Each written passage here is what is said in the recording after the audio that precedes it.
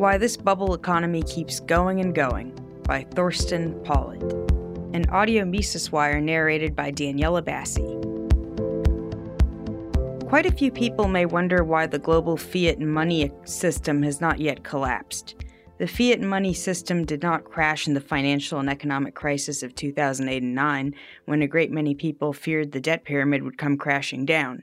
And it hasn't gone belly up in the current coronavirus crisis, in which governments all over the world have shut down economic activity, making production fall over the cliff and unemployment skyrocket. Doesn't all this contradict the Austrian business cycle theory, which says that a fiat money-induced boom must end in a bust?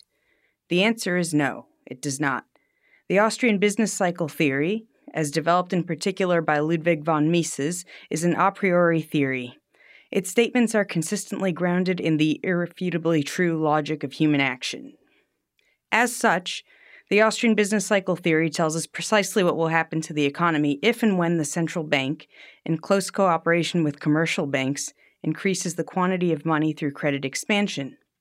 The market interest rates will be artificially suppressed, consumption increased at the expense of savings, and additional investment induced. The economy, starting to live beyond its means, enters a boom period. Once the additional credit and money injection have worked their way through the economic system, affecting wages and goods prices, the market interest rate returns to its original level.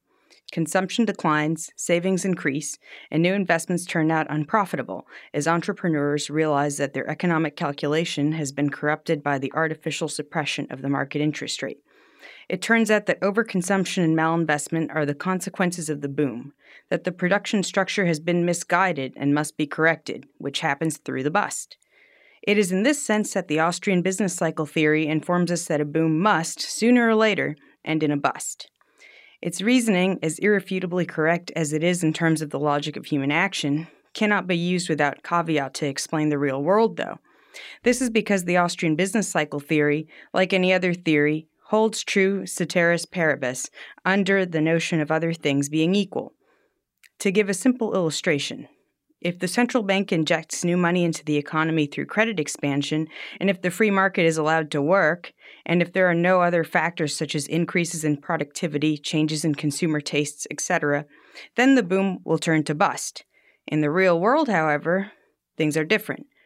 Not only do consumers and producers change their behavior as time goes by, but there is also government action, which affects the working of the economic system.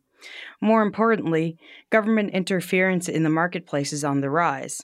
It clamps down on the very forces that can and usually do turn a boom into bust. After the latest financial and economic crisis in 2008 and 9, central banks put a safety net under the financial markets and the economies. Businesses and investors can be assured that central banks, in time of need, will come to their rescue and bail them out. The same happened in late March 2020, when governments all over the world, as a reaction to the political decision to shut down economic activity, put together gigantic bailout packages, meant to support credit markets and extending loans and unemployment benefits to struggling businesses and consumers. Of course, governments do not have all the money promised to the victims of the lockdown at hand, and the money cannot be obtained by raising taxes or by issuing new bonds in the capital markets without making interest rates go up. Central banks have started doing the dirty work by rolling out the biggest backstop ever. To prevent the bust, they are manipulating the interest rates downwards and will print ever greater amounts of money if necessary. In particular, and most importantly, central banks have entered corporate and long-term bank credit markets. They have lowered the cost of credit and capital in general. The beneficiaries are big business, Wall Street, and of course, highly leveraged investors, banks, and the financial industry in general. Does this not just postpone the inevitable bust, one may ask? The Austrian business cycle theory even helps to find an answer to this question. For one thing, of course there would be a recession, depression-like bust at some point, if and when market forces have the space to restore the economy to equilibrium. However, neither politicians, bankers, entrepreneurs, nor employees want this to happen. This gives governments and their central banks, supported by a public that is becoming increasingly fearful of job losses and personal ruin, carte blanche to go ahead and do away with what little is left of the free market system. To escape the bust, the free market system is transformed into a system in which the means of production remain formally in private hands, but in which the state and the special interest groups running it are really in the driver's seat, dictating and controlling goods prices, interest rates, wages, incomes, labor conditions, and even nationalizing and managing banks and entire industries. This was the model that the German National Socialists erected in the late 1930s. The state dictated what was to be produced, by whom, when, where, and at what costs. History does not repeat itself, but sometimes it rhymes. The Western world is increasingly, and quite rapidly, bidding farewell to the idea of the free market system, driven by the attempt to fend off the inevitable bust, which is the consequence of a decade-long debt binge caused and made possible by central banks' fiat money regime. Although this may indeed keep away the bust for quite some time, it will weaken output and employment gains. People's standard of living will no longer improve at an acceptable clip, and it may even decline. With this comes impoverishment. These are the very ingredients that facilitate the rise of the totalitarian state. So, the unpalatable truth is that without allowing for a bust, a big crash, the fiat money system and all the forces working toward the aggrandizement of the state are here to stay and will predictably get worse. The hefty price of upholding the current boom and the current economic and social structure is the end of the free market society as we know it. That said, one should hesitate to feel relieved that the central banks seem to have succeeded once again in fighting the bust.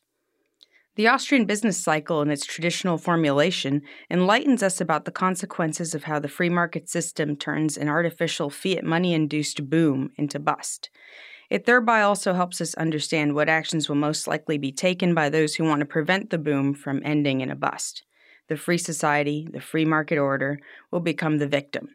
Fiat money, other things being equal, is a sure way of gradually overthrowing the present order. In this sense, it is a tool of stealthy agitation for Marxists seeking to overthrow capitalism, the private property society.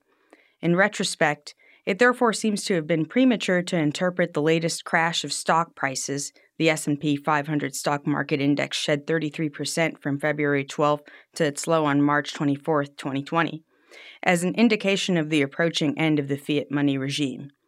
The power of governments and central banks over economic and societal affairs has not been broken. On the contrary, one must fear that it has gathered further strength in the course of the latest lockdown. More and stronger than ever, states and their central banks dismantle the free market system, cementing their fiat money and ultimately erecting the almighty state. The Austrian business cycle theory is a boom and bust theory that does not crash. It offers timeless truths about the economic consequences of injecting fiat money into the economy. We know that a boom must result in a bust, but we do not and cannot forecast with certainty when it will occur. It all depends on the special conditions under which the fiat money regime operates.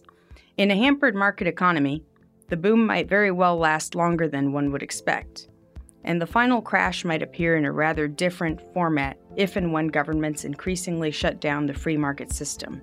Namely, tyranny. For more content like this, visit Mises.org.